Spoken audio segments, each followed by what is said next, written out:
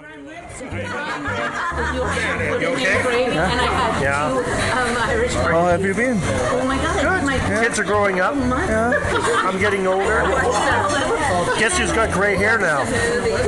Yeah, me. So who tell who where to go now? You or the kids? They tell me what to They do. tell you what to do, yeah? I'm a typical dad. I just like whatever you guys want to do, man. They're not on there. And I think there's a reason. But it's not bad. They're both in school. Stewie's becoming a mechanic, Nice. and Josie's going to become a vet assistant. So Awesome. she'll be working with dogs and cats and shit. So she likes animals? She loves animals. Yeah. She's been out of school for a little while, and she decided to go back now because she's been working like waitressing tables and stuff, like at Cactus Club and Earl's. So she's had enough of that. She says, "Okay, now I want to go back to school." Okay. It's a phase that we all have to go through, you know. Leave school, see what's out there. Yeah. Well, when you're out of school, you don't know exactly what you want to do. No. Unless you have like an ambition ever since you're a kid. You know, like you want to be a doctor, a lawyer, a pilot, you know. Well, I don't know. I've been wanting to be a porn star ever since I was a kid and haven't come true yet. Well, you can still get in there. They're looking for short guys. You know, if you're up and coming. Yeah, I didn't time it.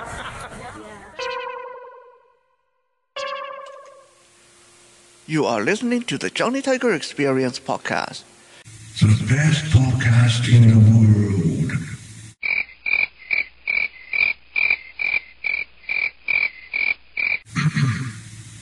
Episode 39. Today's quote: "Time is a cruel master. It will heal all your wounds. It will bring you all you desire. And in the end, it will take away all that you have." I am Johnny Tiger, and this is my reality.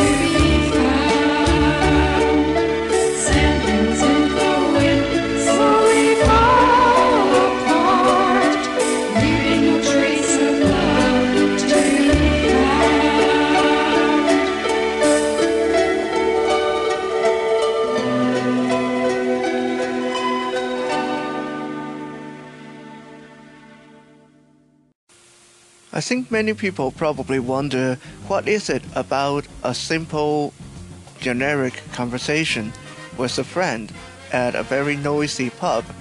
What is it about it that warrant me including it and using it as the intro of the Johnny Tiger Experience podcast? Well, perhaps for most of you who grow up in a peace-loving, caring family wouldn't understand this, but for me, that conversation was quite striking in that my friend so casually said something to the effect of, "I just let my kids do whatever they wish. I am just a typical dad." At the time when he said this, I felt that twinge of sharp pain inside, because it is phrases like these that show me just how unnatural my family was and how much I wish that I could just grow up in a normal family with such a typical dad. But personal musings aside, this is going to be a very busy weekend. We are having our 2018 first Night Strike Self-Defense Workshop for the Blind. It will be a 2-day affair. We will be training hard for 8 hours a day, 2 days in a row. And much more than that, we are also having our first ever fundraiser to raise funds to support Night Strike Self-Defense for the Blind. So, busy weekend ahead. Not sure how much I will get it done. Remember, if you like the podcast and wish to support us, you can easily become a donor or contributor by going to our Patreon website. That's www.patreon.com/Johnny Tiger Experience. You can donate as little to $1 a month, and even that will help keep the podcast going. Furthermore, all the donations that come into the podcast will directly go towards funding Night Strike Self-Defense Workshop and seminars. So please consider becoming a donor, and even if that doesn't figure into your budget, all you have to do to help the podcast is to help spread the word, share it on your social media, tell people about us, and for that we will be eternally grateful. And now, without further ado, let's jump directly into this week's Johnny Tiger Diary. Previously on Johnny Tiger.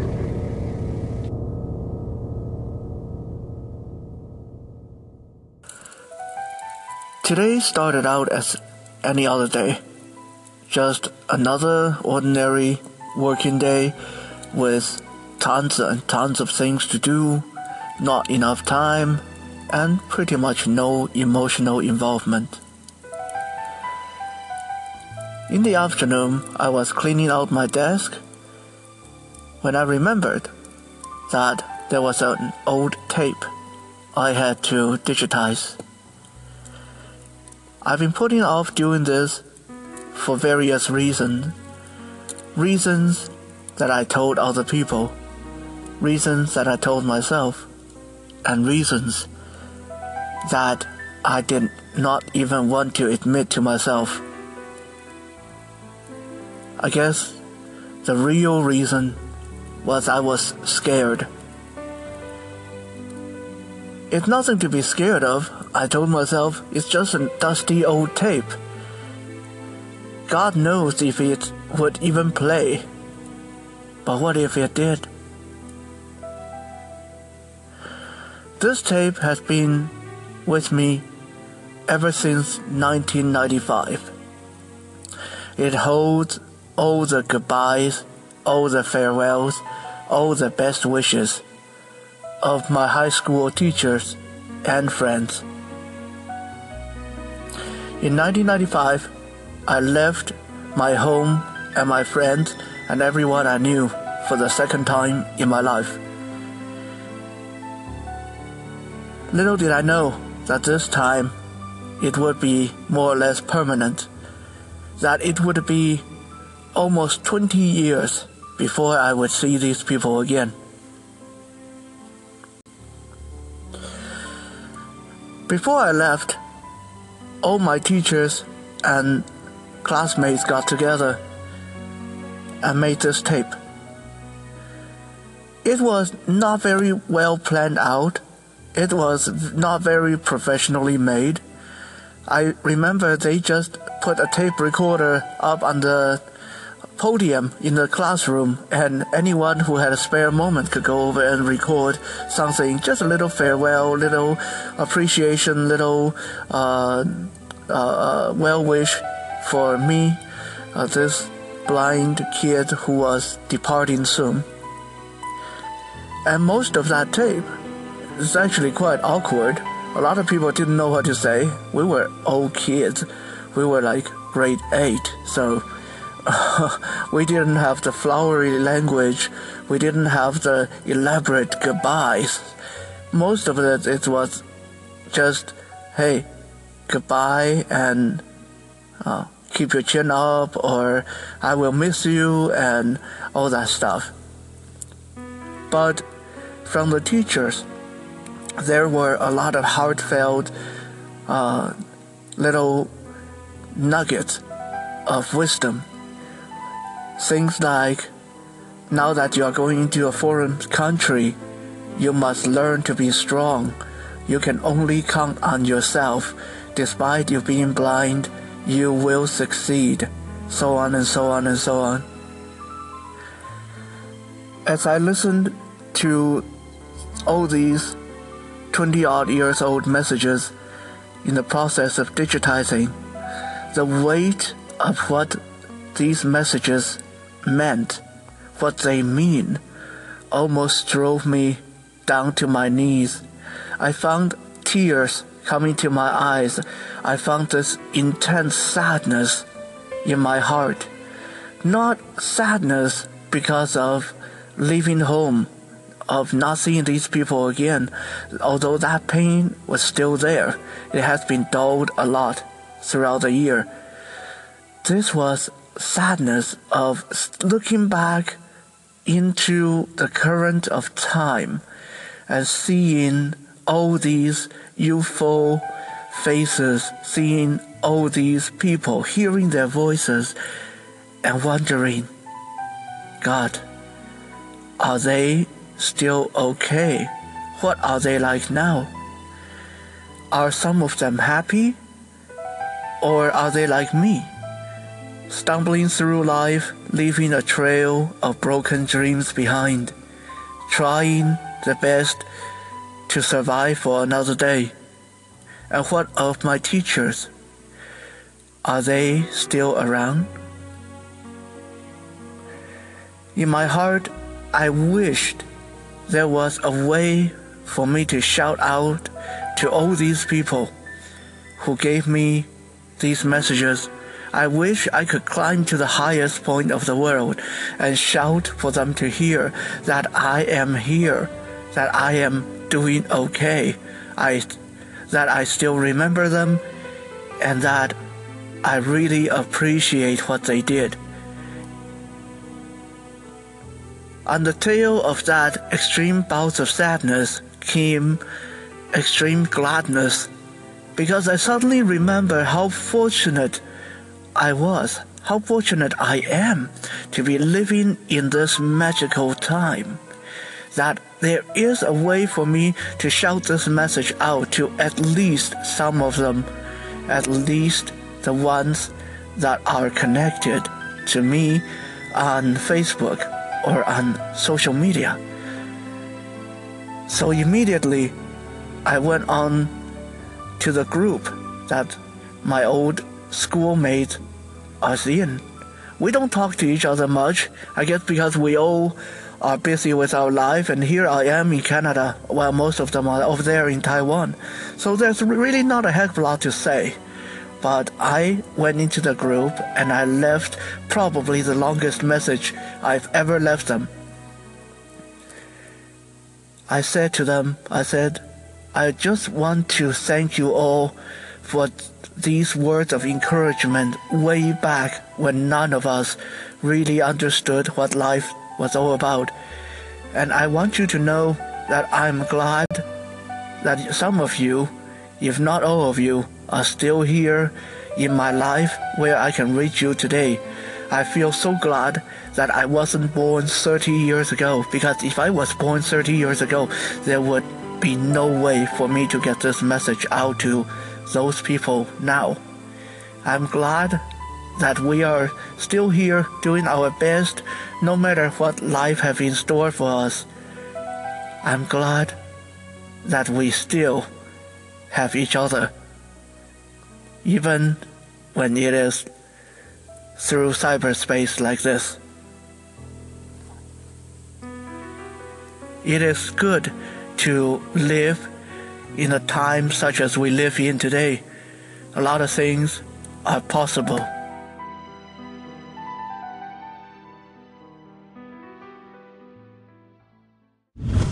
You are listening to the Johnny Tiger Experience podcast, the most chaotic and fun-filled podcast around.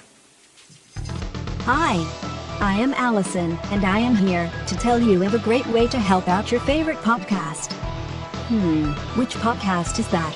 Of course, this one.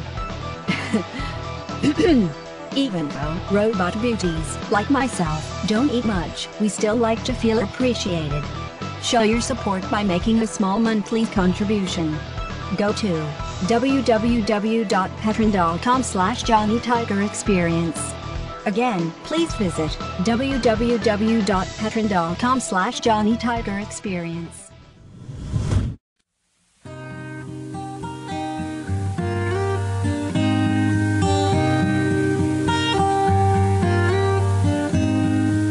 Hello, this is Cam, and welcome to Guitar 101.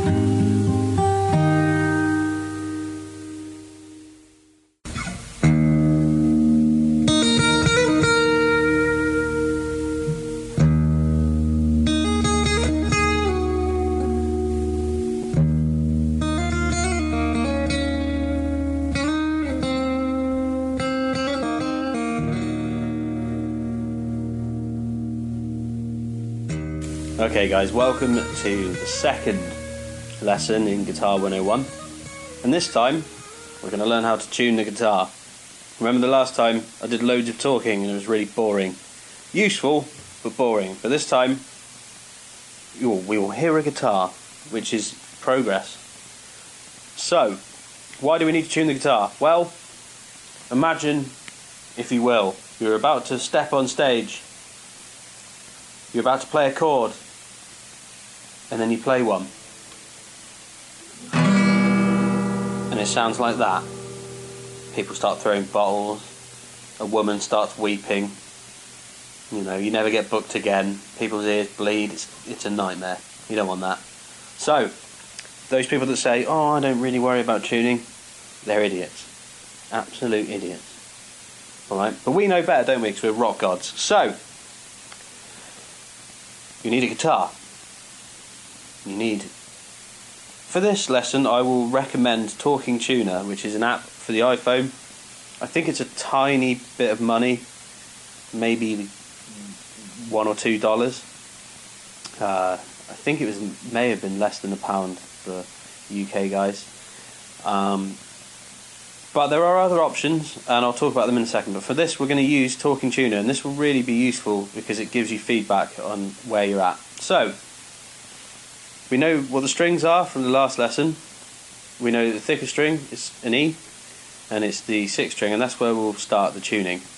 But, here's a little analogy to help you remember the notes. Eddie ate dynamite. Goodbye, Eddie. So those are the notes that you need. E, A, D, G, B, E. Okay, so first note obviously is an E, so we'll see where we're at. Hit the note.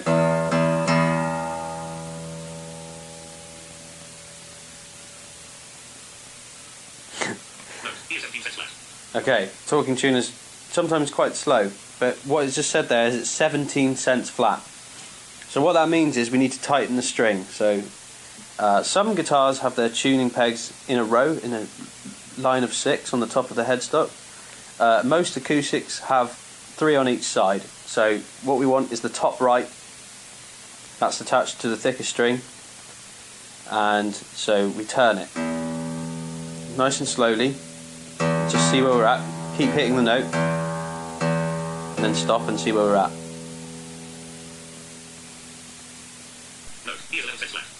Okay, we're getting there. Turn it a little bit more.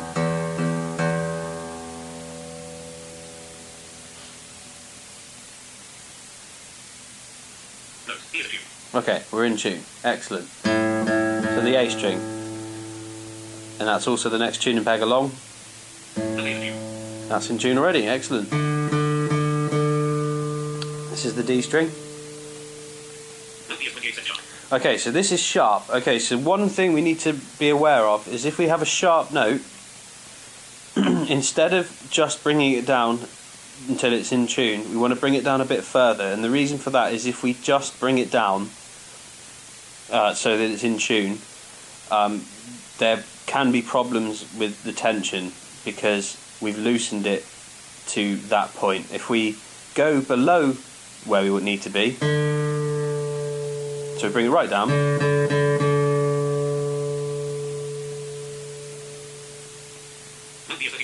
no, we're 33 cents flat. Okay, so the reason we do this is we want to tighten into the note because then it will be more stable on the tuning peg. So bring that up again.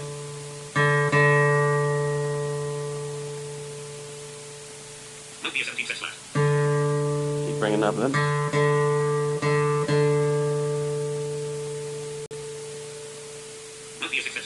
Okay, really close now.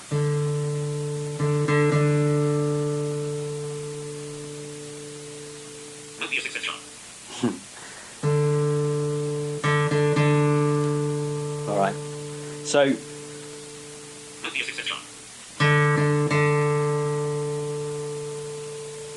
talking tuner is fairly accurate 90% of the time. Sometimes it has some strange moments. Okay, so we're in tune there.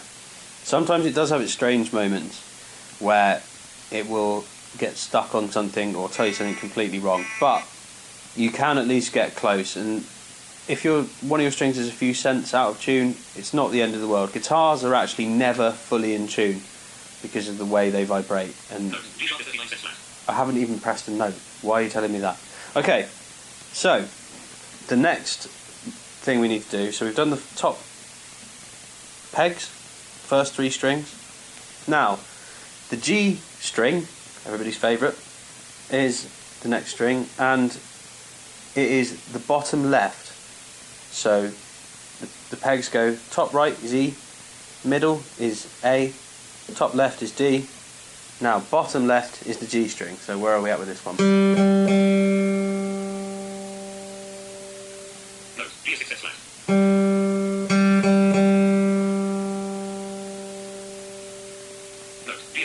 Okay, we're in tune.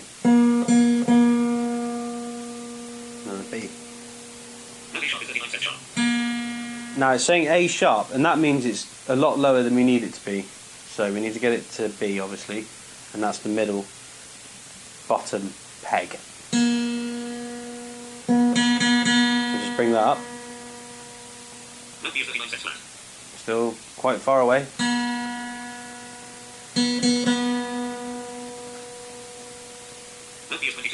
Okay.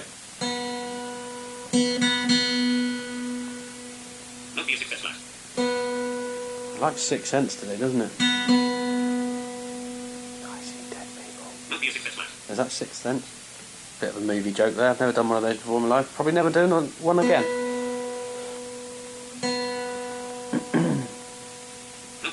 Okay. Now the last string is the thinnest E. So as we know from the last lesson, is the thin string. Okay.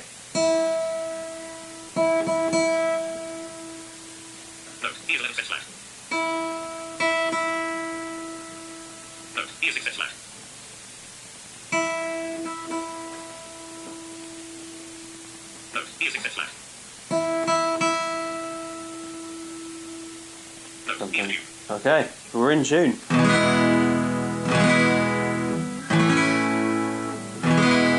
Sounds a bit better, doesn't it?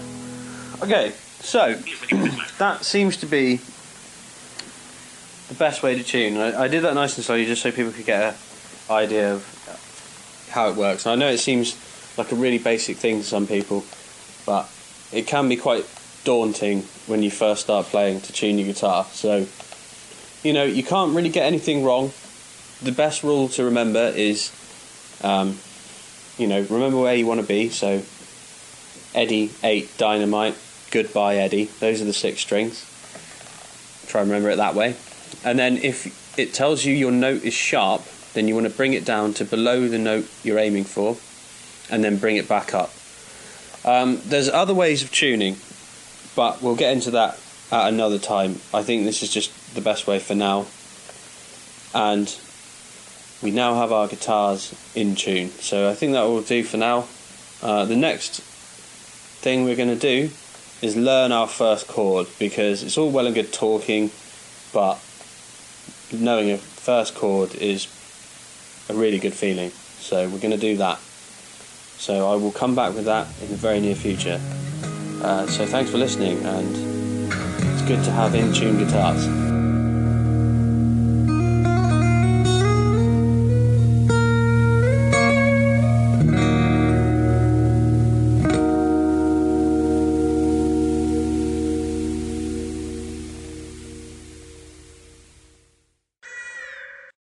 Cooking 101, where happy cooking leads to happier meals.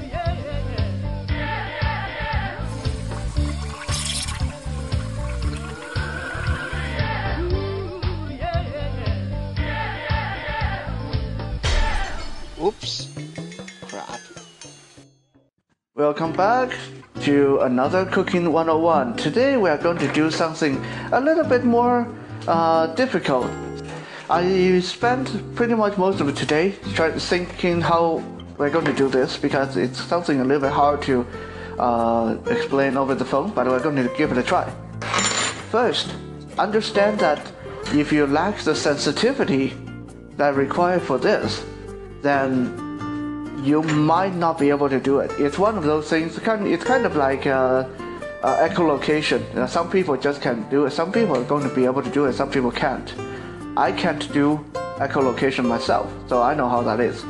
So, just to get that out there ahead of time, some people will be able to do it, some people won't be able to.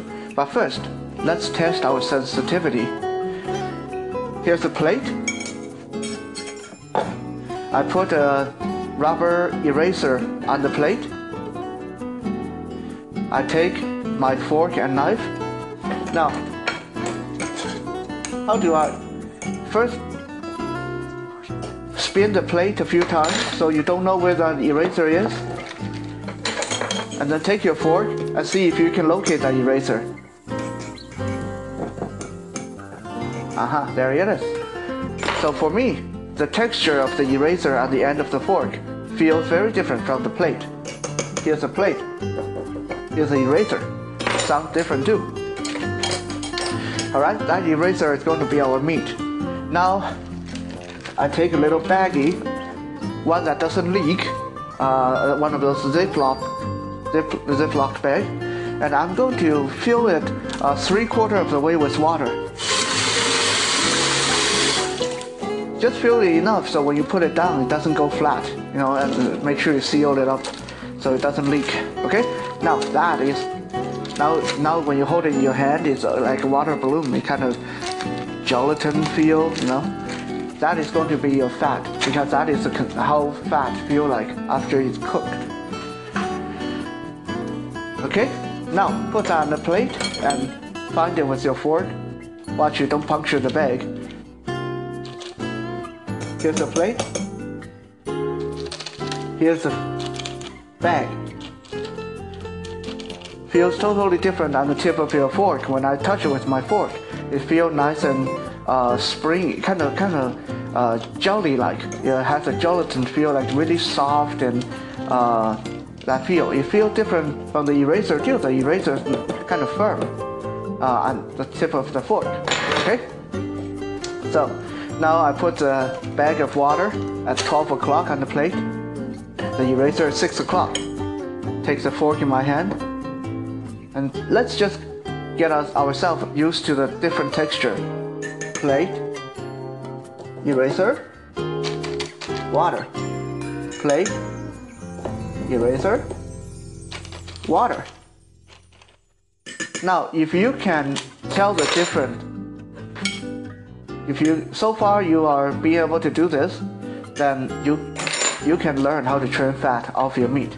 Now, we take the plate and we spin this several times without cheating.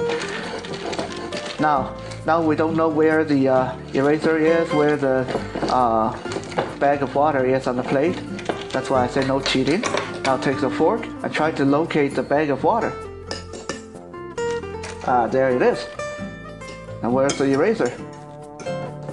There it is. Right. Now, we take the bag of water and put it right next to the eraser. That is your meat with a huge chunk of fat on it. So what I'm going to do, I'm going to take my fork in my left hand and locate the meat portion. Fat, meat. There we go. Okay, I'm going to dig my fork into the meat portion. The time is now 5 p.m. Sorry, that's the alarm.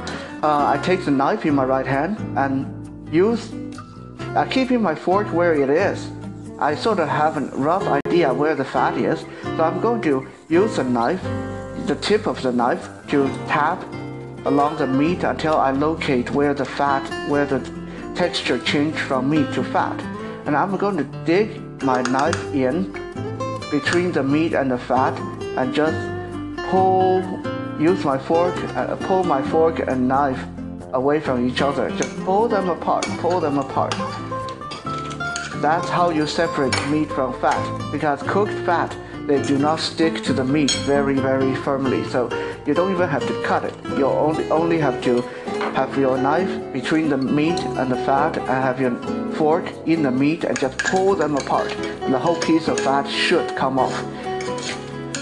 Now, let's say you have a big piece of meat and a bit of fat around the outer rim.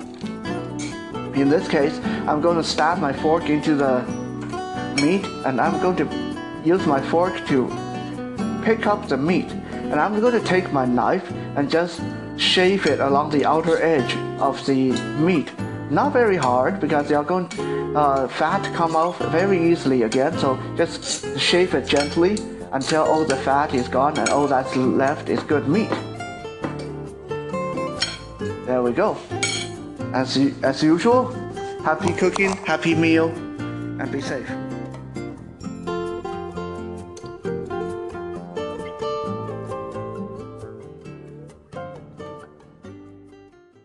The following commercial contains some strong language and suggestions of a sexual nature. If you are under the legal age or are easily offended, please skip forward 2 minutes. Now, right now, still here? Okay then, here we go. And now, a word from our sponsor. Welcome to the Rail. Are you looking for love? Oh yeah, we've got love. What is it that you like about my tits? You have construction tits. I sure do enjoy snacking on the pink velvet meat curtains. He masturbated in my inbox. Oh my lord. Are you looking for peace and tranquility? We got plenty of that too. You are nobody to me. I don't know you, but if I know anything about Mexican men, is that they are only out for one thing. So, listen, Fleabag, leave me alone and stop messaging me, or I'm going to mute you. I think you're full of shit, to be honest. I don't like how you talk about women. I was raised by a woman. I got a daughter and all that. Nigga, fuck you, nigga. Fuck all that. You heard me?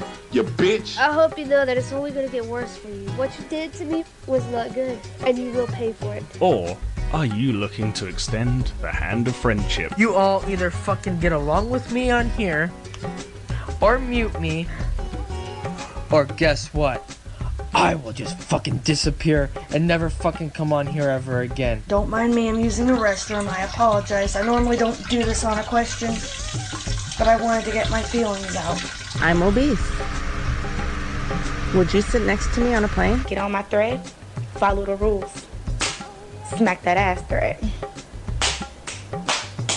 All chatter, no text. So, if you're just looking to bone your way through a bunch of visually impaired bitches and hoes, or just wish to cast judgment on somebody for having a speech impediment, why not get Verail today?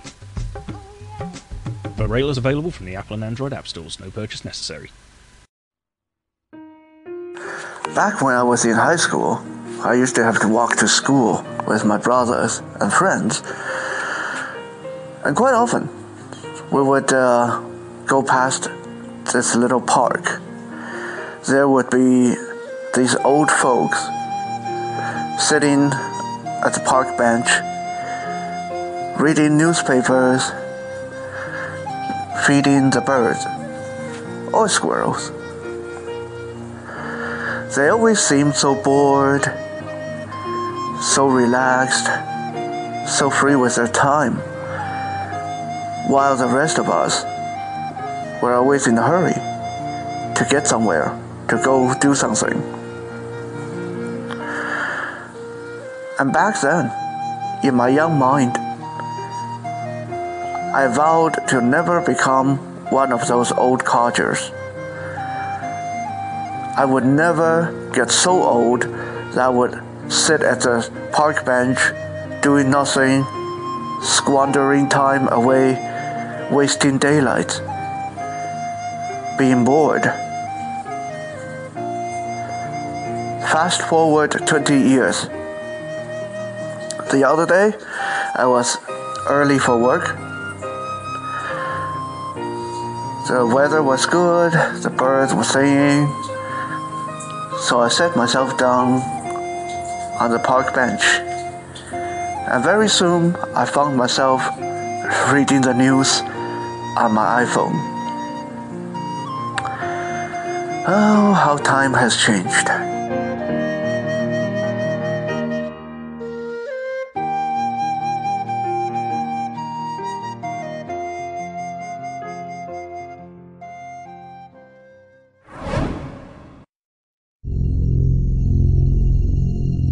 Night strike. We learn to fight so we can walk in peace.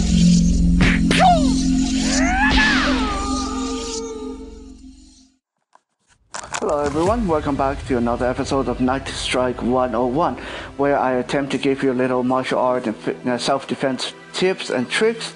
Hopefully you'll never have to use them, but if you ever do, hopefully they'll be useful. Today I want to talk a little bit about the angles of attack, which is something people don't often talk about, and something you don't see a lot in sports fighting. Here is how things look inside the fighting ring. You and your opponent square off. He's in front of you, you are in front of him. You both know what's going to happen as soon as that bell sounds. That's cool. That's very useful in a sportsmanlike setting, where you want to, respect each other. Now, let's look at what happens on the street.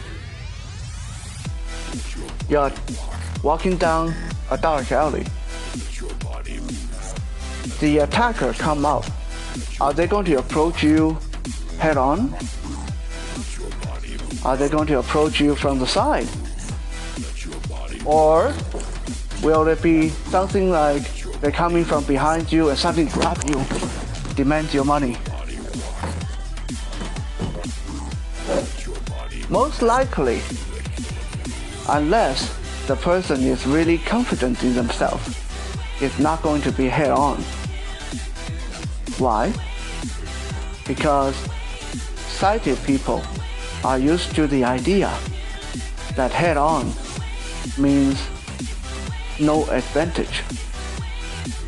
And this is something that we have to learn as blind people, because we don't have that natural instinct to know this stuff. Okay, when you are right in front of a person, standing right in front of a person, this is bad, okay? The person can hit me with his right hand, he can hit me with his left hand, he can kick me with his right leg, he can kick me with his left foot, he can headbutt me, he can grab something from his pocket, and he can stab me with his right hand. He stab me with his left hand. He can do all kinds of things. So this is red zone. This is danger zone. Right in front of the person, you have zero safety. Now, if I move myself to the person's right side, so I'm 90 degrees to the person, I'm facing their right shoulder. Now they are in my danger zone. I can hit them with my right hand, I can hit them with my left hand, I can kick them with my right foot, I can kick them with my left foot, I can headbutt them. I can take things out of my pocket and stab them with my right, stab them with my left, hit them however I want. But from this angle, they can only get at me with, at the most, their left hand, or to a shorter degree, their right foot. Maybe they can try to stomp on me, stomp on my toe. Maybe they can try to hit me with the right hand, but I'm off to the side, so the angle is totally wrong for them. Okay? So this is 50% safe zone for me, and they are still in my danger zone because they are in front of me. Now, if I move behind them, now I can hit them with my right hand, hit them with my left hand, kick them with my right leg, kick them with my left leg, I can headbutt them, I can elbow them, I can take something out of my pocket and stab them with my right hand, or stab them with my left hand. They are still in my danger zone because they're still in front of me. But what can they do to me? I'm right behind them. Maybe they can try to headbutt me. Maybe they can try to do a little mule kick. Maybe they can try to swing their elbow back at me. But anything they are trying to do is very, very short range, very limited. So if I stand at an arm's length away, at this distance behind them, there's not much they can do to me without them turning around. And by the time they try to turn around, I can hit them in the head, I can hit them in the face, I can be there waiting for them. That's 100% safe zone for me, to be behind the person. So this is what we talk about when we talk about angle of attack. This is why we never stay put. I would encourage you guys to go back to checking out Night Strike 101, where I said keep moving. And this is very important. Never stay in front of the person. Always try to maneuver yourself to that 50% safe zone or 100% safe zone, or 25% safe zone. That's better than right in front of them. If you have to be like 45-degree angle off to the left or the right, that's better than right in front of them. One more thing I want to add to this is dropping your elevation. A lot of sighted people are not used to this because they are used to keeping eye contact. But if I'm fighting someone and they're trying to punch back at me, where are they most likely going to hit? They're trying to hit it. Most of them try to headhunt, which means they're trying to punch for my head. They're trying to grab my head. They're trying to, if they come at me with a weapon, most likely they swing for the head and upper body. Now, if I suddenly drop my level, I drop down to my knee. My head is now at almost their belly button level, and from here I can punch them right in the groin. From here I can trip them. From here I still have full faculty of my attack, but all of a sudden they have to take a few seconds to adjust to suddenly fighting a much shorter elevation. Yes, they may think about throwing a kick at me since I'm down here, but you know what? If I'm coming down here, I already know you might kick at me. So as soon as you try to kick at me, I'm going to grab that leg and take it down to the ground.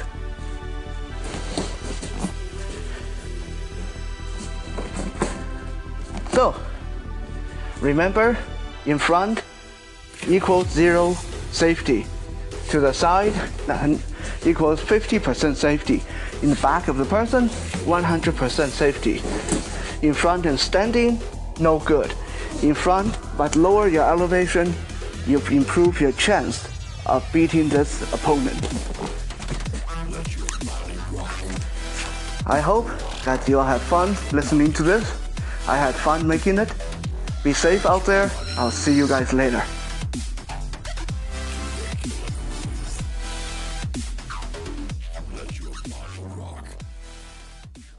And now for more badassery. Only here on the Johnny Tiger Experience Podcast. The best podcast in the world.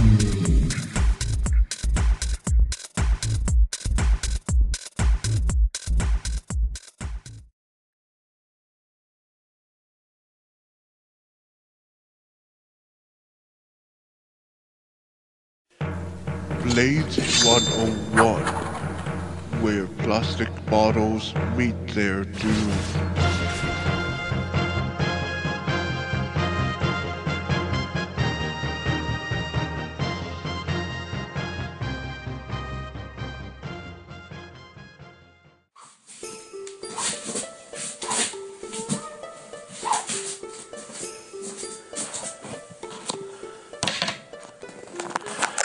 Welcome back to another episode of Blades 101, where we talk about sharp, interesting objects like knives, swords, axes, chainsaws, whatever.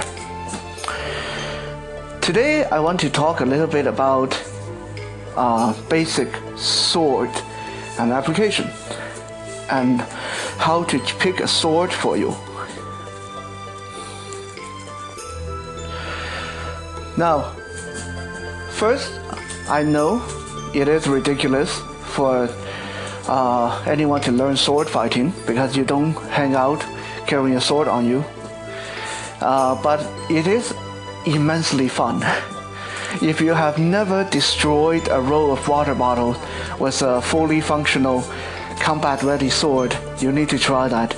It's so much fun in a geeky sense. And also, training with a sword has the side benefit of building functional muscles, work muscles that you don't build in the gym. Why? Because swords are something that you need to have perfect control over to gain any kind of mastery. It's a long, sharp piece of metal that will bite you in the ass, literally, if you are not careful.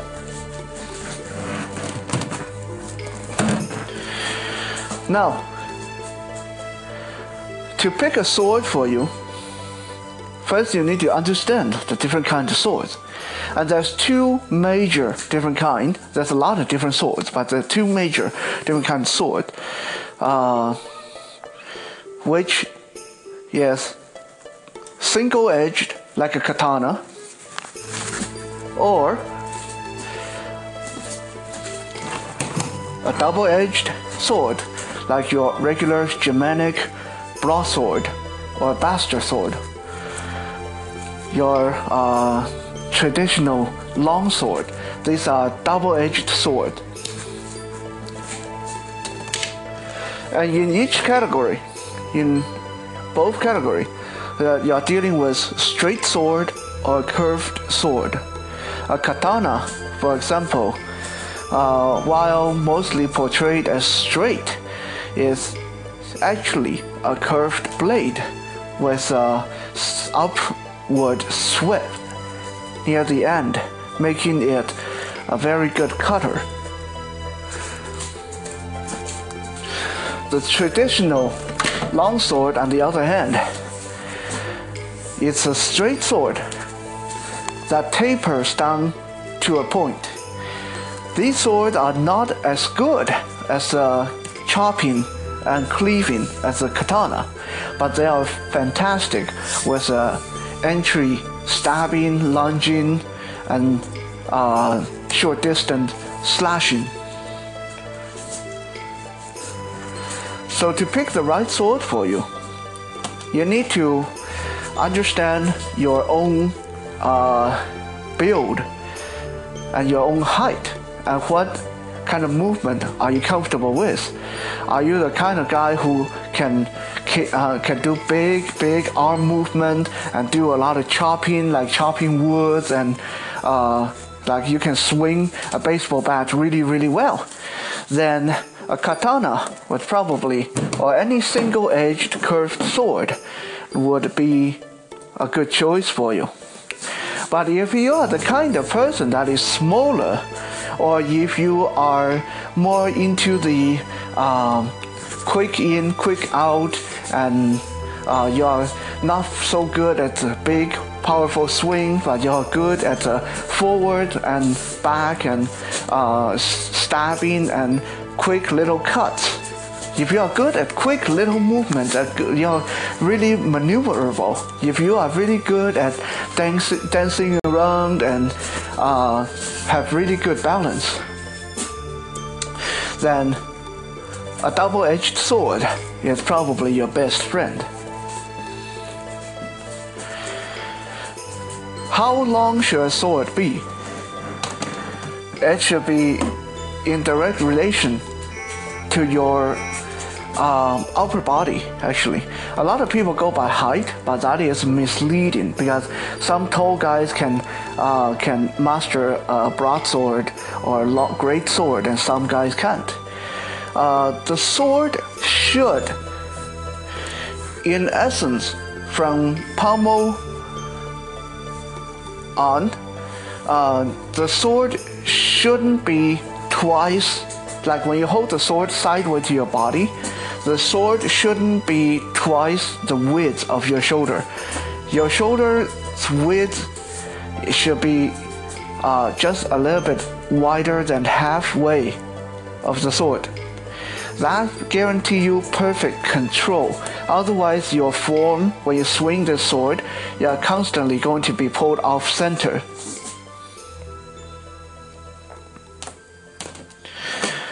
Now, we want to talk about a little bit of a different way of how to hold the sword at rest.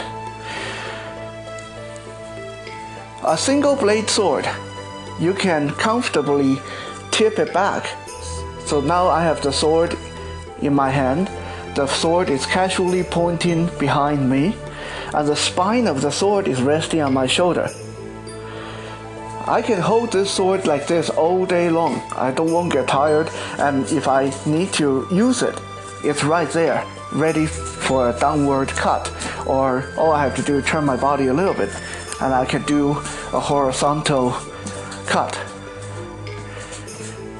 Obviously, with a double-edged sword, there's no leisure as resting the spine of the blade on your shoulder. You're going to cut yourself wide open.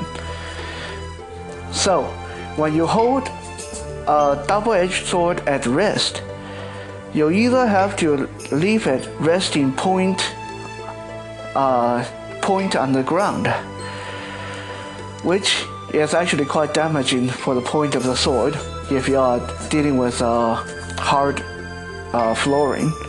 So, I prefer not to let any part of my blade edge touch the ground.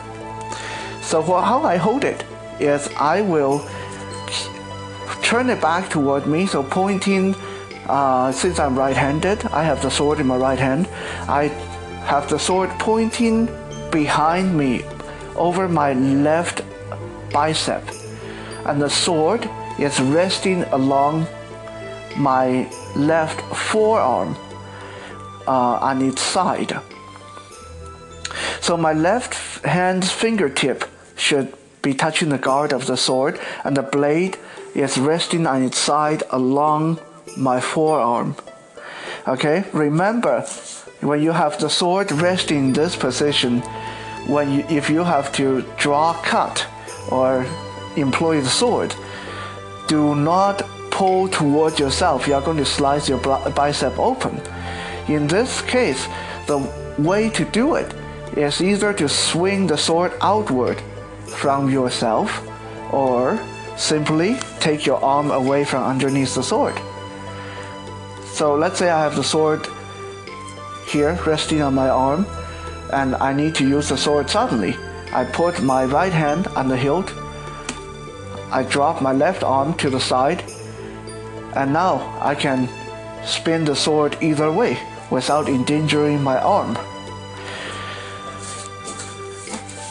Another thing to watch out for, especially for double-edged sword, is to understand that while one edge is facing outward, the outer edge is always facing you. This sword can cut you just as much as cutting your opponent. So the key is to remember, if it's a one-handed sword, always remember to pay attention to your offhand. Why? I've seen people do that before with training sword, luckily, but they do a big swing and then they recover. They do a fancy twirl with the blade, just spin back. They forget their offhand is in the way of the blade, and the blade hit the left arm. Now, with a training blade, that's just going to embarrass you and give yourself a bit of a bruise. If that was a real sword, you just cut off your own arm, because you forgot where your offhand is or what your offhand is doing. So always remember where your legs are, what your legs are doing, what your offhand is doing, because it's a double-edged sword. There's an edge that can come back and cut you. With a single blade sword, you don't have to worry about that as much, although you still have to be very careful with a single blade sword because of the large cleaving swings. You have to be careful it doesn't pull you off center, and always remember where the edge is. Now, this problem with a single blade sword is sometimes in the heat of battle, the sword is turning in your hand and you forget if the edge is facing outward or if it's the spine of the sword facing outward. Especially for blind people, this can be pretty confusing if you don't pay attention. Double-edged sword, no such problem. I know, as long as the sword is got one edge forward, it's always ready.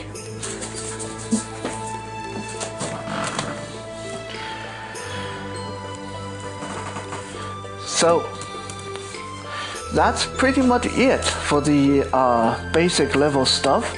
I may talk about the more specific techniques in later posts if there's enough interest or if I have the time to do them. But for now, be careful when you're playing with sharp toys. Keep them out of the hand of little children.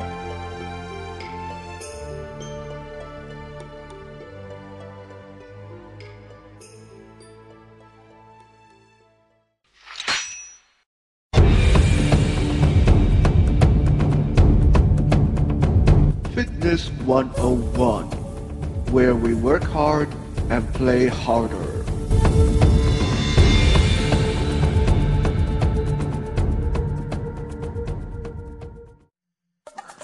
Welcome back to another episode of Fitness 101. We might as well call this Push-Ups 101 because again we are doing push-ups today. So today we are going to do elevated push-up. This is a little bit more advanced, but some of you might already be doing this. So there are several ways to do this, from easy to very difficult. The principle of the thing is to get your lower body and feet elevated above the level of your shoulder, so more weight will be concentrated toward your chest and shoulder. And this is a great way to build up those muscles that I'm not very good with my biology terms, unfortunately. Those two big muscles that lead from your neck to the tip of your shoulder blade. Whatever you call those. Some instructor I am, eh? But yeah, whatever. You're good for your muscles. So, the easy, we'll look at several forms today. So the easiest elevated push-up, you can use a chair or a bed or whatever. So, without the phone, man, I'm sore today. I'm really sore. But no, I'm still going to do my push-up. No slacking off from this soldier. Get your leg on the bed and get your hand on the floor. Now, if you're new at this, you can do it with your lower leg all the way up to your knee on the bed and do push-up from this position. Now that is easy. Gradually, you can move out until only your toes are on the bed. Now this is a lot more difficult. And you just do it like regular push-up. Now, if you progressed to only have your toe or feet on the bed, make sure to keep your knees straight.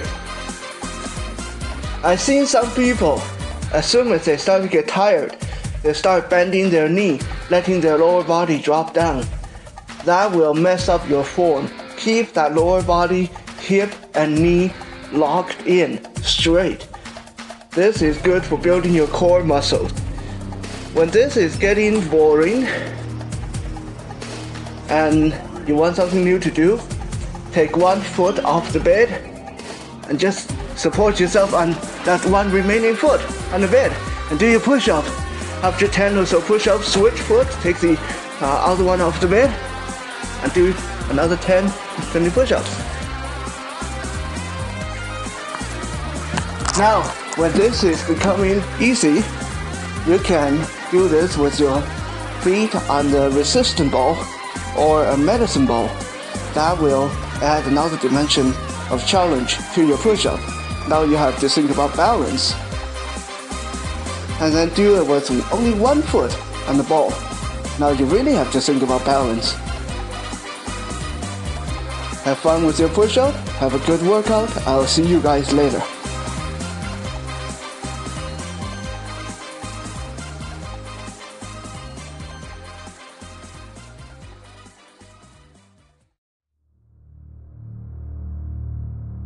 Over 70% of crimes occur in dark places during dark hours, and over 30% of those involve a weapon. Hey, check that out. Let's get her. Being alert is the first rule of survival. Come on, man. She's blind. She ain't gonna have nothing. Come on, man. This'll be easy. So easy. That's right, man. Come on, don't be such a little wuss. I can feel their eyes on me, and they are closing in. 3 of them. Hey, sweetie. Are you lost?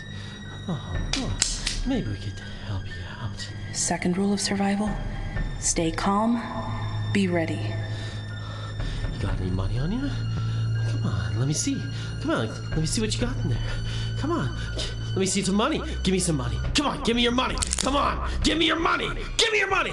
Gun pressed to my forehead, look scared. Element of surprise is the 3rd rule of survival. Whoa, take it easy there. What are you guys doing? What is that? It's a gun, you butt! Got to move fast. Deflect the barrel away from me.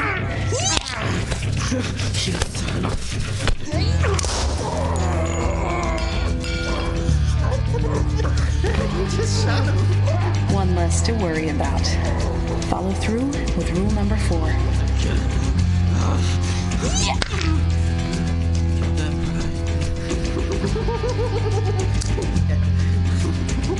Parry the low-line stab in from the right. Control.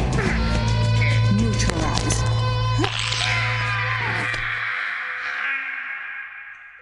Learn how to protect yourself and your loved ones. Visit www.tacticalpersonalprotection.com. Mention the Johnny Tiger Experience for your free session today.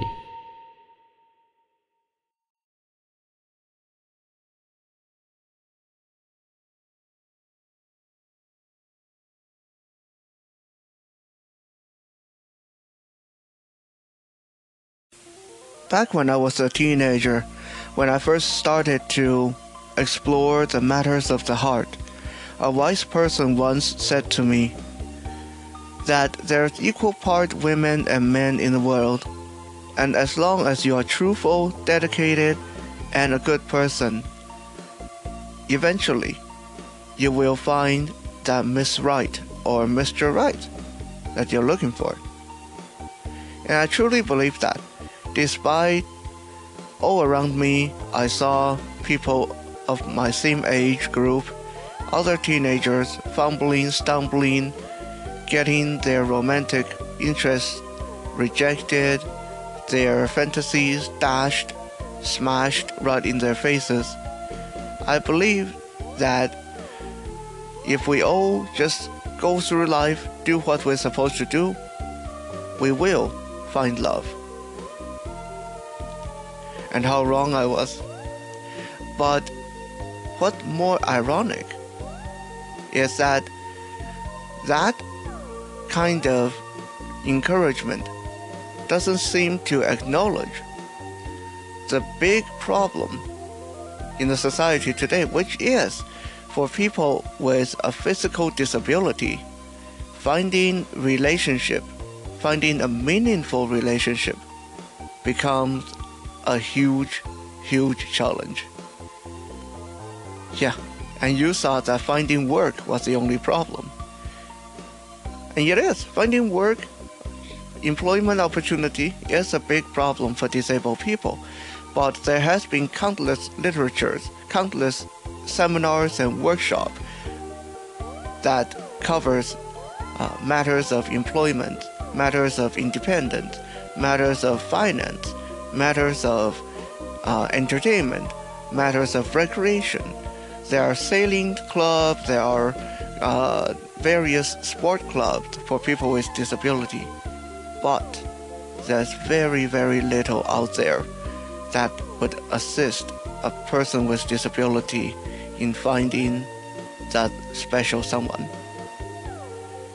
Now, I have been one of the fortunate ones that it never been a particular issue for me, maybe because of my angelic good look and all that. I think I just got sick a little bit in my mouth. Anyway, but I must to admit that all around me I see disabled people, blind people, or people with other disabilities go through their entire life getting lonely, desperate, and unhappy. And when people are lonely, desperate, and unhappy, they make errors in judgment. Speaking of errors in judgment, here is today's Captain's blog from Captain Lo-Fi, a heroic tale of lost love and broken heart.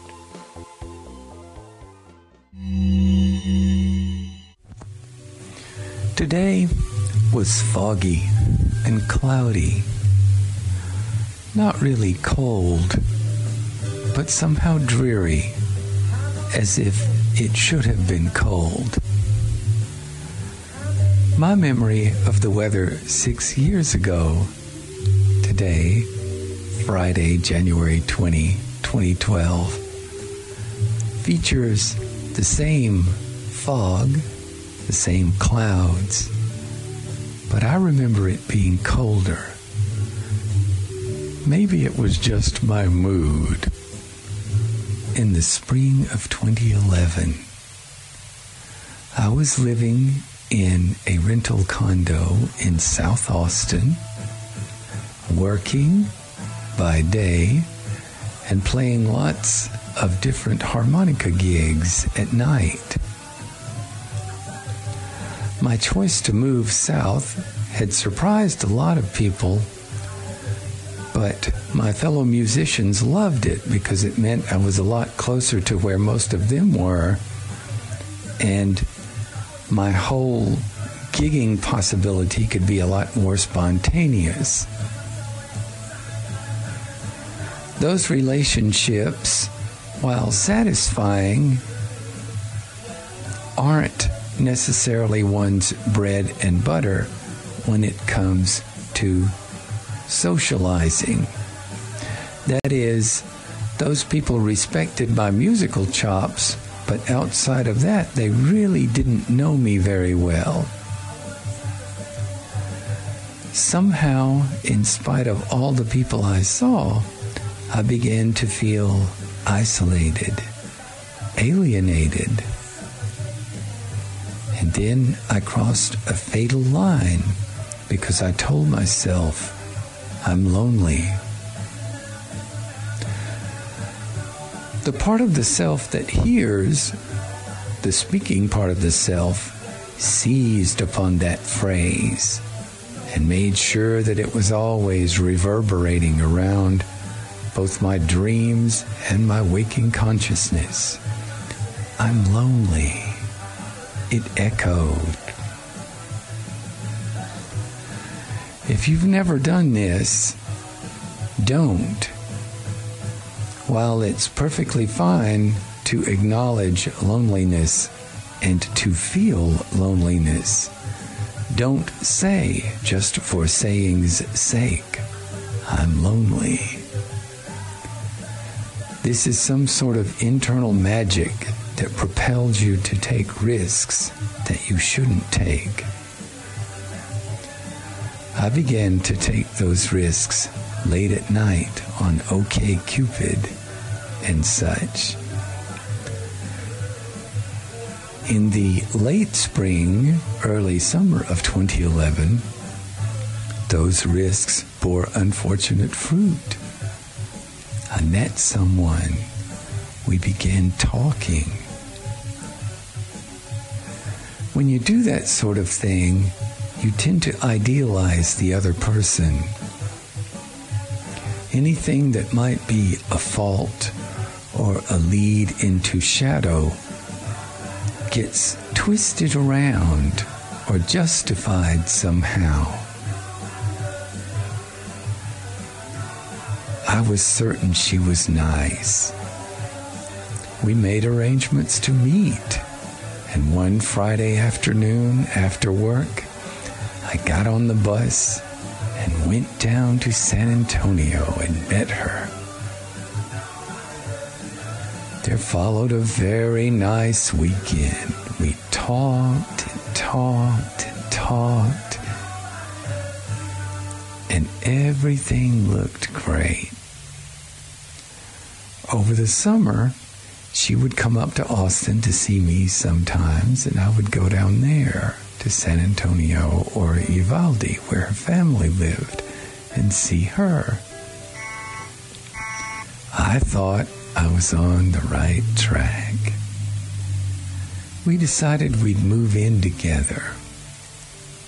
We picked a spot equidistant from where her family lived and where I worked. We rented a house together in San Antonio, for which I paid since I was the one with the job. But that all seemed fine to me. Not to some of my friends. They took me aside. You're leaving Austin? Really? I think so, I said. What about your music? There will be music in San Antonio, and I'm not that far away. I can come up here sometimes for gigs. I have become quite proficient at taking the bus, I would joke. Whatever, you sure you want to do this? I do. Time went by. The move was made, and she and I began a life together in October of 2011. She had a son who had, as is said, been in trouble with the law. But in the same way that I idealized things that looked suspect about her, I justified her son's behavioral lapses. He's on the right track, I would think. And he was always nice enough to me, to my face. I would come up and spend 2 to 3 days in Austin working, and then come back to our house in San Antonio on Wednesday nights. I was applying for a hardship transfer to an office in San Antonio that would have me not having to come up to Austin. One of the most fortunate turns of events I've ever experienced was the sluggishness and ultimate failure of this application. Thanksgiving came, Christmas came. There were signs of trouble, but I ignored them. Everything looked good. The new year came. I spent New Year's Day largely by myself as she slept most of the day. She had a back injury, and she was on a number of different opiates.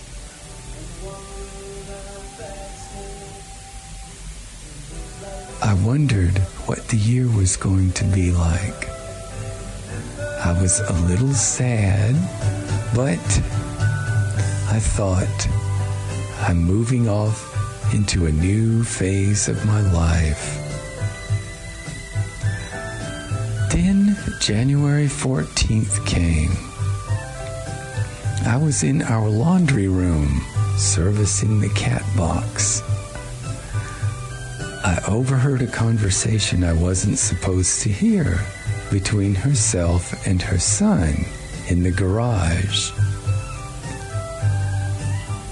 They were planning to take some of her prescription opioid medications and trade them for cocaine, which they would then sell or use. Said her son to her, "What about Bradford?" "He won't know," she said. "All he cares about is that fucking music. He's really pretty stupid. Sweet, but stupid."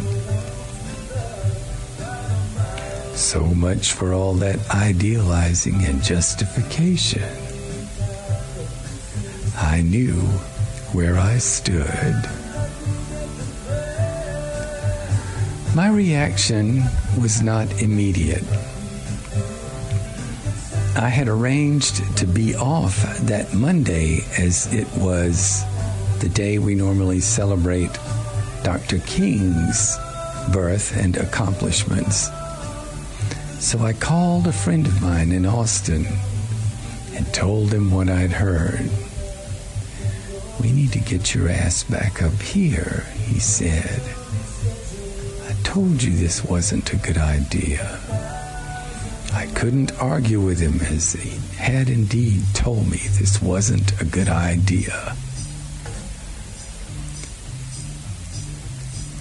I came up on Wednesday, and we made plans. I came back home Thursday night, and early Friday morning, January 20th, I arose and came into my office and began disconnecting the computer equipment and such so that I could take all of my stuff with me. I quietly walked my guitars and amps and musical equipment into the living room so that they could be taken outside surreptitiously. My friends Bob and Ted texted me. "We're on the way," they said. "Are you okay?" "Yes, I'm okay." I snuck into the room where her son was sleeping, retrieved 2 Afghans that my daughter had given me, seduced the cats into carriers with some narcotic strength catnip. And when my friends got there, we loaded up the car with all my stuff. I went into the room where she was sleeping and said, "Can you wake up? We need to talk." She awakened, not at all in a good mood. "What do you want?" she said. "I'm leaving you," I said. "I heard what y'all are planning to do, and I don't want any part of it. And I heard what you said about me, and I don't want any part of this relationship. She was livid. I gave her money for rent and bills for the rest of the month, got in the car with my friends, and came back to Austin. The next 2 years were tough. I had a lot of debt to pay off. I lived in a small room in a friend's house with all of my worldly goods. I thought about all that quite a bit today, as I was by myself most of the day. But never once did I say to myself, I'm lonely. I don't say that anymore. I don't think it's at all safe.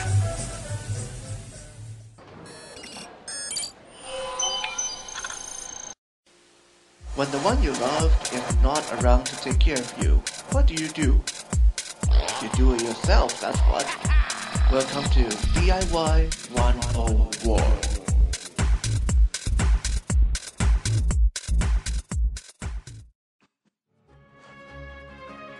Hey, welcome back to DIY 101.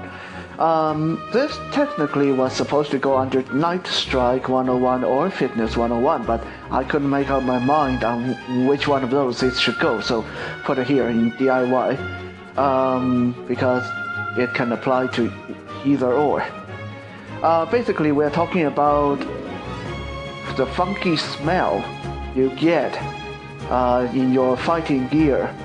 If you do boxing, kickboxing, any kind of sparring, any kind of contact martial arts, even any kind of, like those of you who do go ball and stuff like that, you wear pads and things. Those things eventually start to pick on the kind of funky smell, and that is bad. That is bacteria festering in your gear. Okay, some people, I've heard some athletes say, well, that's just the way things smell. No, that's, it's not okay. It's gross, okay? It's gross for your partner, for anyone near you. And that thing is just infection waiting to happen.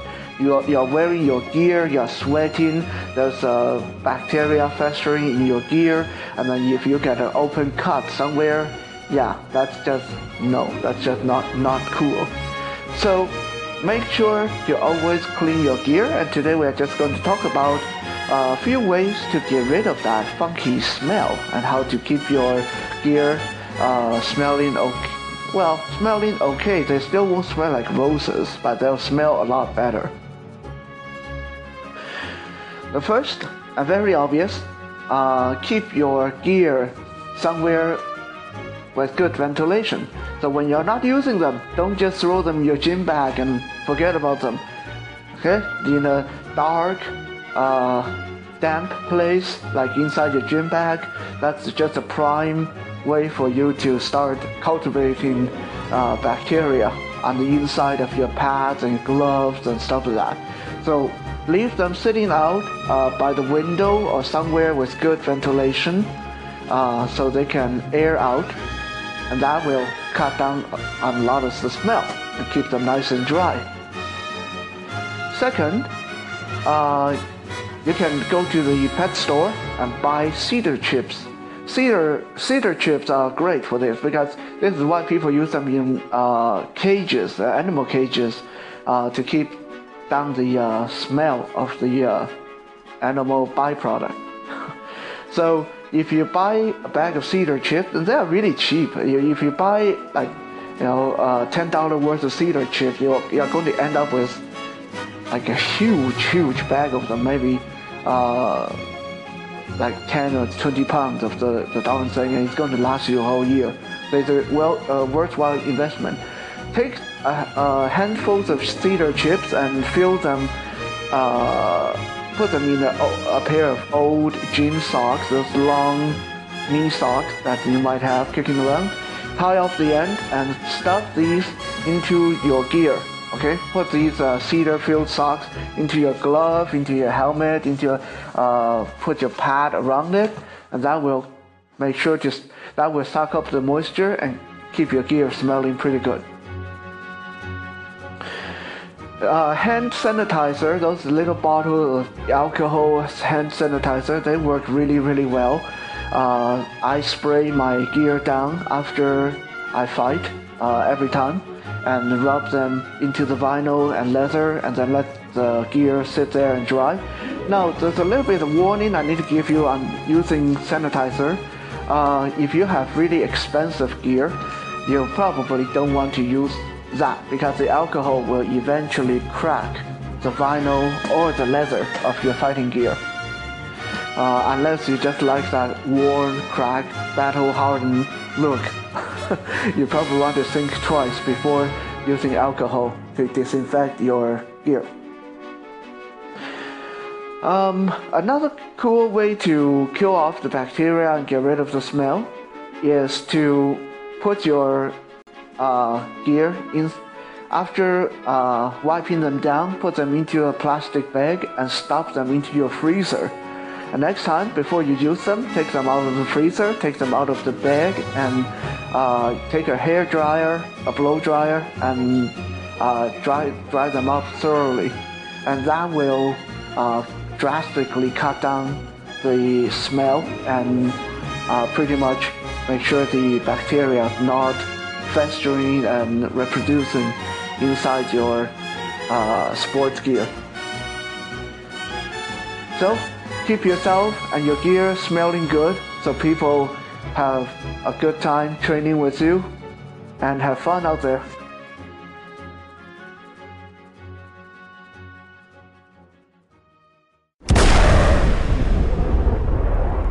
You are listening to the Johnny Tiger Experience podcast.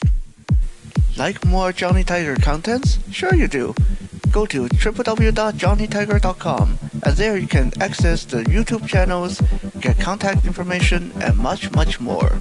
Thank you for listening.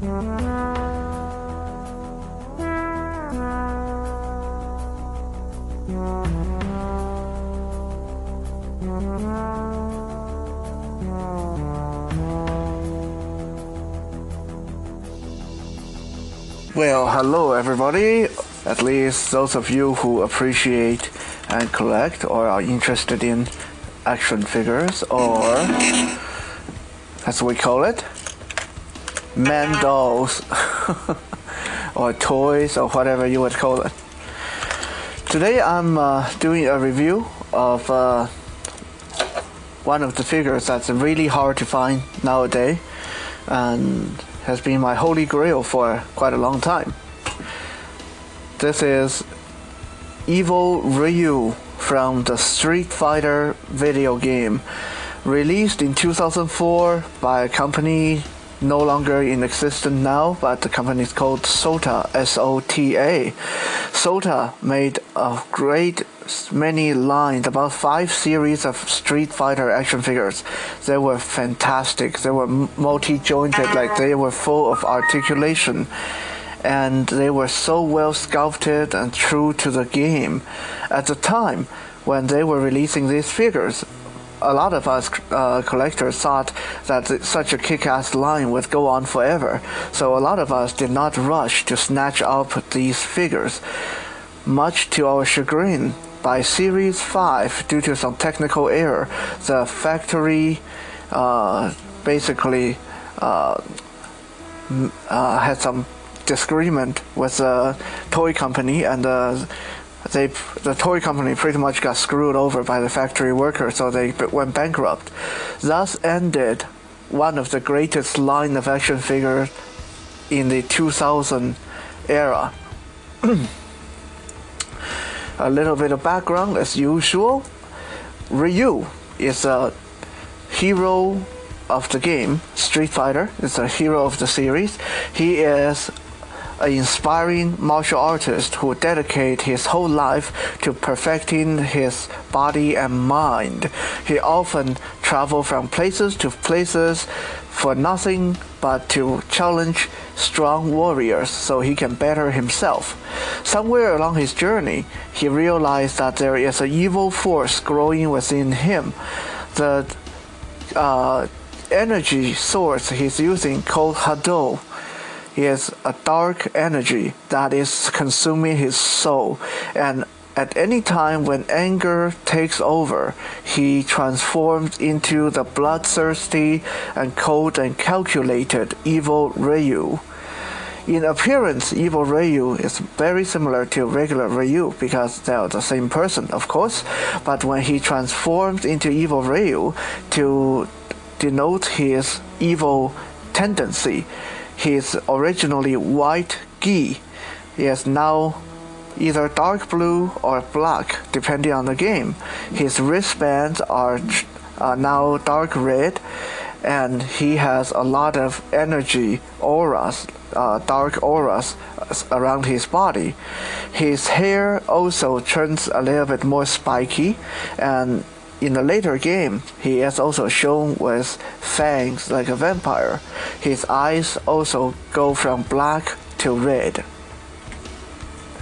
Before we continue, I'm going to show you guys some sound clips of evil Ryu in action, so you guys get an idea of what this character acts like and sounds like.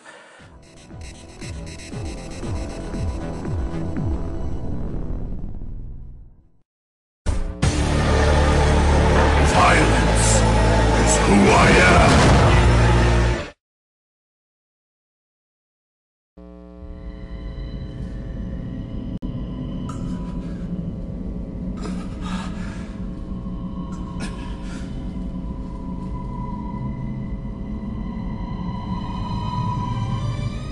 What was I thinking?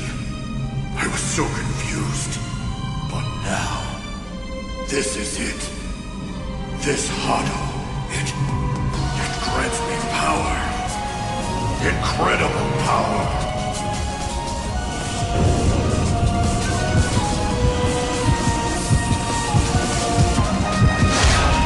My name is Ryu, and the ultimate power has awakened within me.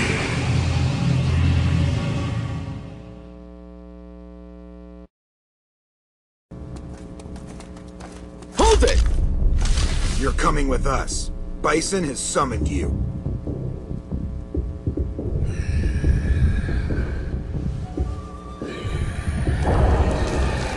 What the...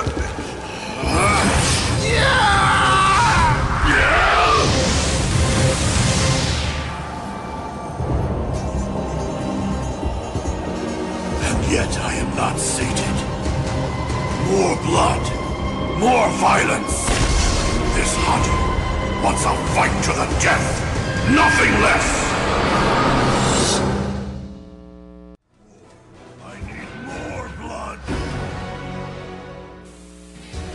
And here we go with the official review itself. Many companies have attempted to make Street Fighter action figures in the past. Toy Biz tried and failed. Palisade tried and failed.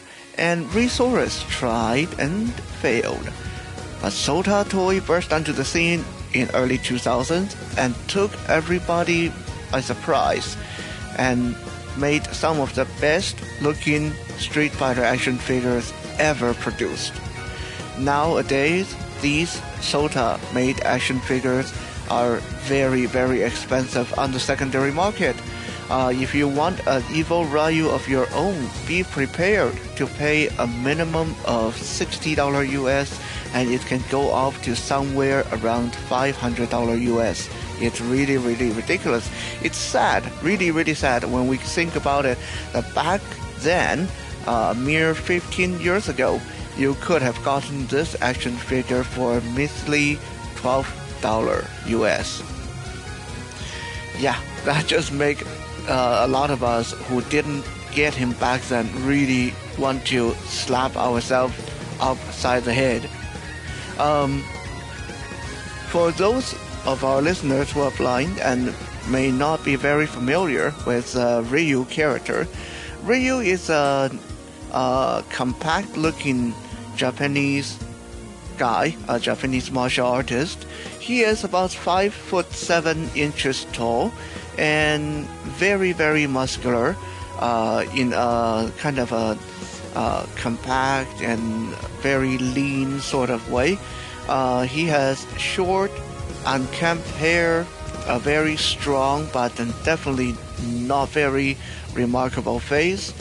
He often travels in a white sleeveless gi and wears a headband to keep his hair out of his eyes, and he's mostly barefooted. He never seems to wear shoes. So as far as character design go, Ryu is not overly exciting, and even his story and personality, that nothing really going on there. He just this really good martial artist who travel the world and challenge people to fights. But that aside, as I said, this review is about Evil Ryu, the dark force, the rage within, the beast within this martial artist. Now, Evil Ryu has had several editions.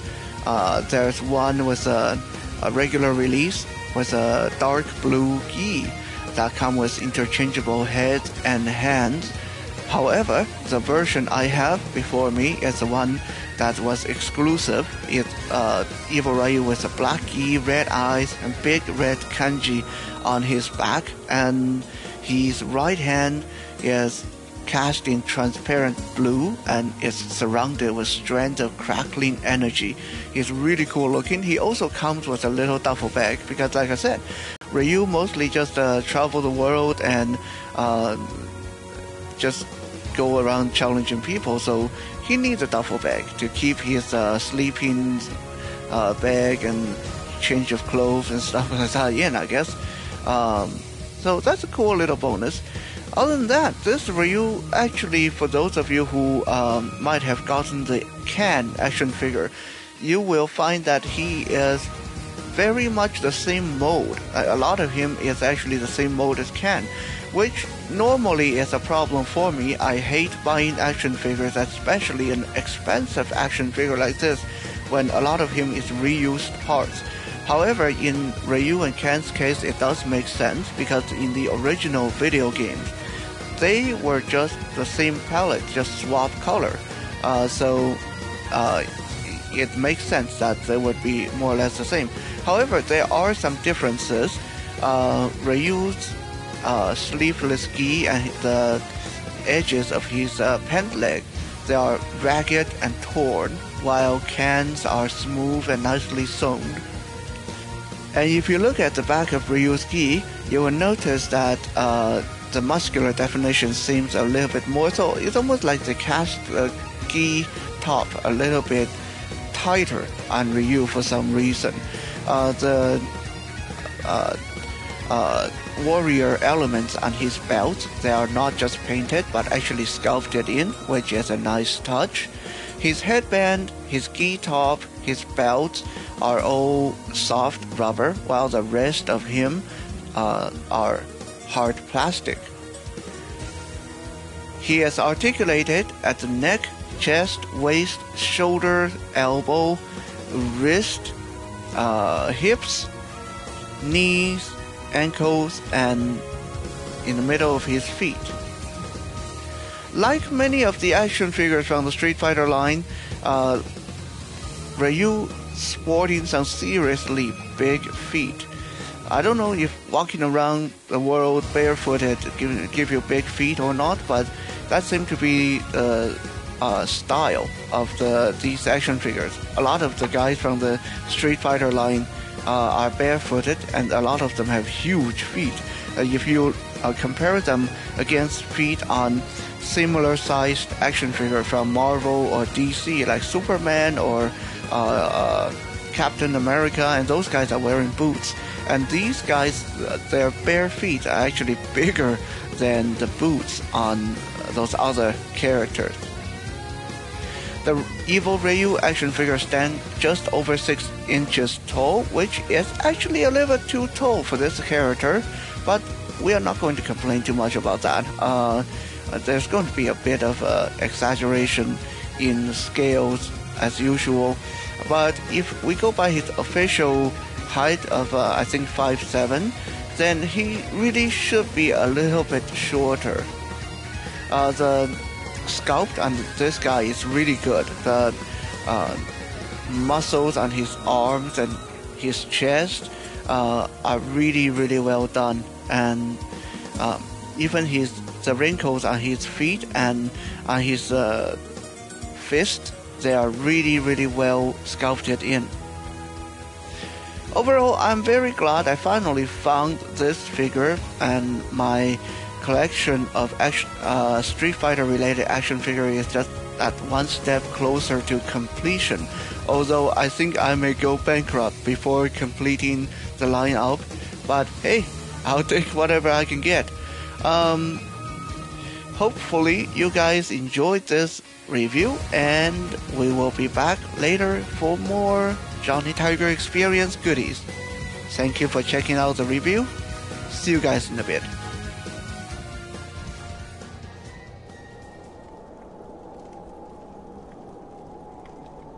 I always feared this would come to pass. I no longer need a master! I'll grind your bones to dust! Failure or not, you are my pupil. It is time for me to take responsibility and who will emerge as champion? Fight! I cannot lose to evil.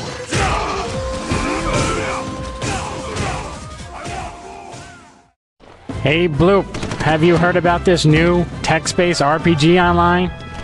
I have. I believe I know which one you're talking about. It's called Cyber Assault, and it's available at cyberassault.org. Is that the one you're talking about, Bleep? Yes, it's really, really cool. And I like it a lot because it's a game that's set in the future where nuclear apocalypse is happening. How exciting, a nuclear apocalypse. We've seen a lot of nuclear apocalypses in our time. However, this text-based RPG is the most accurate game of all time. Very cool. Yes, and it has a cool character class that you can actually choose from, including Borg, Stalker, Caller, Crazy, and Mercenary. I really like the Borg. It reminds me of my robotic mother. Very cool. Very, very cool video game. One more time, Bleep, what's the website? www.cyberassault.org. Check it out. It's free, so do it. You do anything for free these days? Goodbye.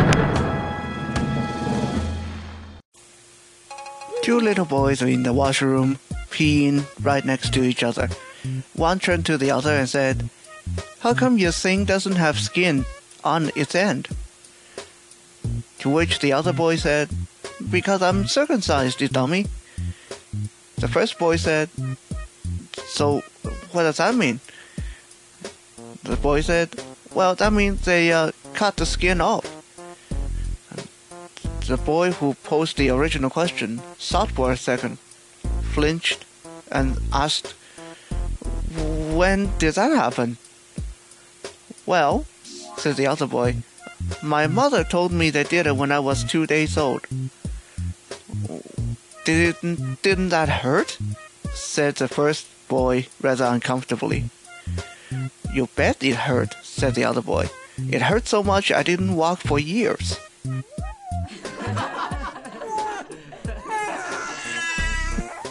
That's a cute little joke. Before we end the episode today, I want to give a shout out to Radar 9 Production. Go to www.radar9.com That's www.radarnine.com. Radar 9 is also the production that's handling the Johnny Tiger films and efforts. So kudos to all my friends at Radar 9 Films. And that, my friend, come to the end of episode 39. Don't forget, if you enjoy the Johnny Tiger Experience podcast and would like to help keep the kittens and cubs and hardworking elves, aka me, fed, you can support the podcast by go to my Patreon page. That's www.patreon.com/Johnny Tiger Experience. There you can make a monthly pledge, and even any little amount would really help a lot. And if you don't feel like that this is something that you can figure into your budget, no problem. Just share the podcast on social media. Tell your friend about us. The more people listen, the more happy we get. So thank you, everyone. If you have any feedback and comments, send it to johnnytiger@shaw.ca. That's johnnytiger@shaw.ca. You can also find me on johnnytiger.com, on Facebook, Reddit, and YouTube. Or if all else fail, just Google Johnny Tai or Blind Martial Artist or Johnny Tiger. Something's bound to come up. Again, thanks for being here with me. I will see you guys in the next episode.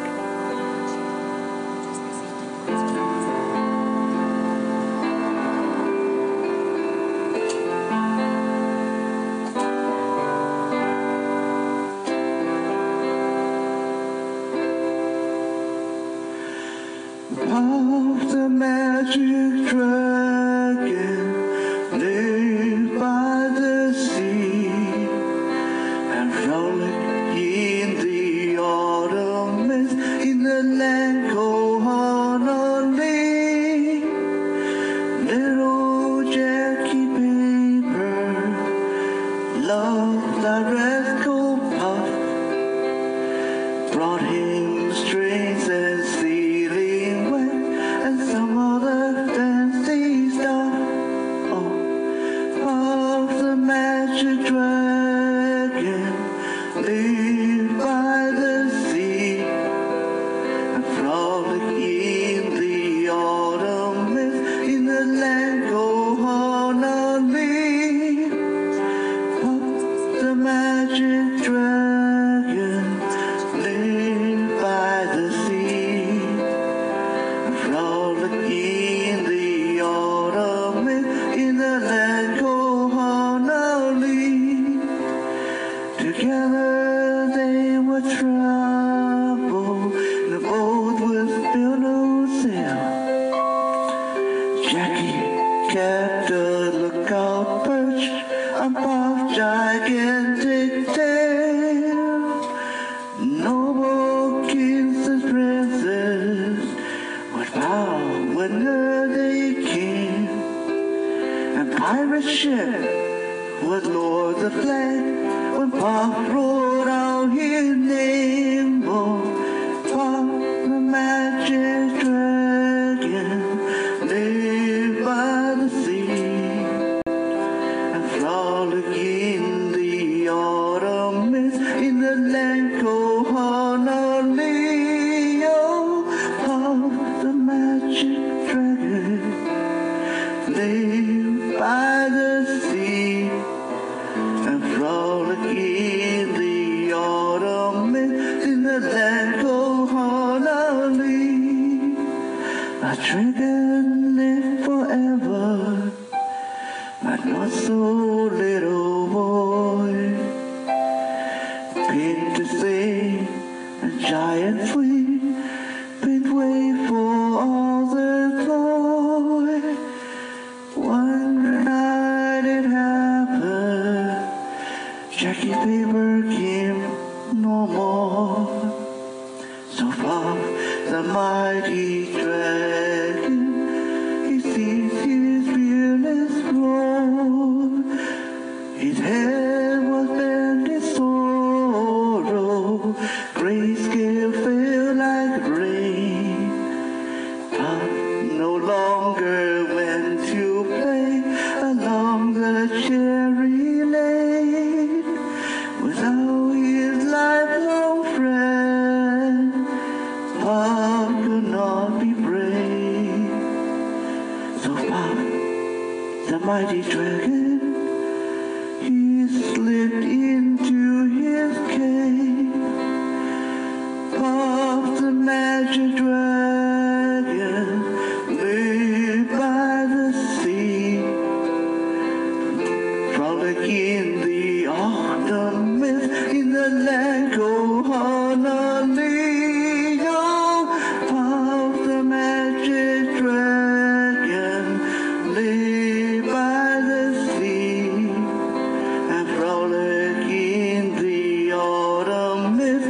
let go. Oh no,